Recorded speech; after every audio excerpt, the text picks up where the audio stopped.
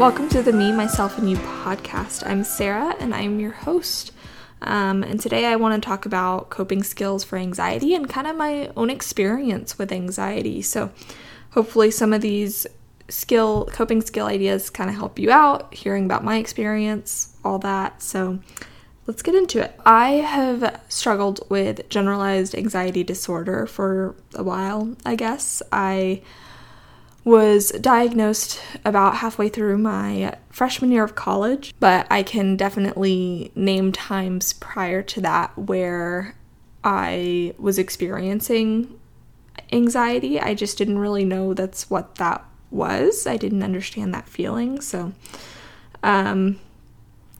definitely been dealing with that kind of stuff for a little while and have slowly figured out kind of the coping skills that work for me, some that also don't work for me but might work for you. So I want to talk through those and kind of give you some ideas on how to deal with anxiety. So one of the first things that I think a lot of people talk about are the breathing and meditation apps on your phone. The one I'm most familiar with is Headspace. I think that's the most popular one as of now, but there are others. I think I have a list of a couple of them on my blog it's like mental health resources for 2018 or 2017 maybe, something like that.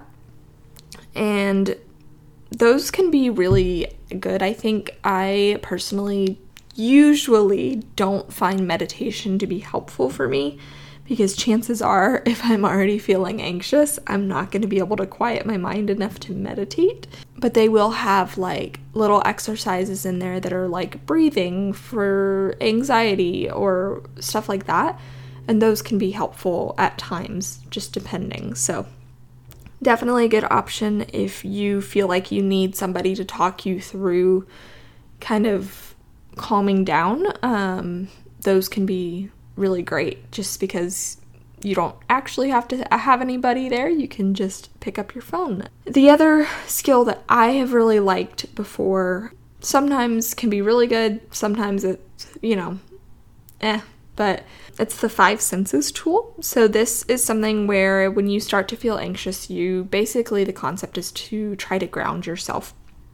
So you'll go through your 5 senses, and I think you name 5 things you see, 4 things you can touch, 3 things that you can hear, 2 things you can smell, and 1 thing you can taste, I think that's the correct order. It's something along those lines. But basically, you're trying to ground yourself in your surroundings and what's actually happening and kind of trying to tell your mind, hey, it's okay. This is what's actually happening, not like, telling your mind you're not in danger. Because that's a lot of that anxiety feeling is that fight or flight reaction. So yeah, that's one I have really liked before, but I do find that if I'm already incredibly anxious, like if it's already fairly bad, that doesn't help. Like I can't focus enough to do that, but it is good if you're starting to feel a little bit anxious and you're still kind of in that, okay, I'm in control of this. I can take this and calm down. So the last one that almost always works for me is pressure. And that can be through a weighted blanket. That can be with if you have a pet or maybe you have an emotional support animal. There's something called deep pressure therapy that you can teach to your ESAs. A lot of therapy and service dogs are trained to do this, where they will literally get on top of you and apply pressure to your body, and that can be really, really calming. Norman, my dog, who I originally kind of had as an ESA, but he's not currently, I don't have an up-to-date doctor's note for that, but he was an ESA when I started him. When I got him. But he's not trained in that, but it's still like I can get him to come and snuggle up on me and put some pressure on me, and that can be very, very calming. if you don't have a pet, if you don't have a weighted blanket, even just having, a significant other, or if you feel comfortable, a friend or family member just hug you nice and tight. As weird or awkward as that may sound, that can be incredibly just calming. It's just soothing to feel that pressure. So you could also, if you don't have any of those options, you can definitely, if you want to sit and bring your knees to your chest and hold yourself, wrap your arms around your knees, that can be an option.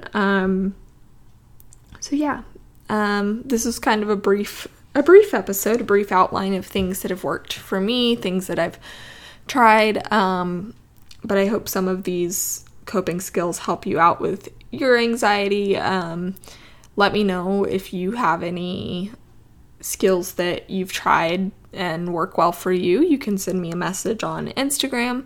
I'm at Sarah Strives, SarahStrives.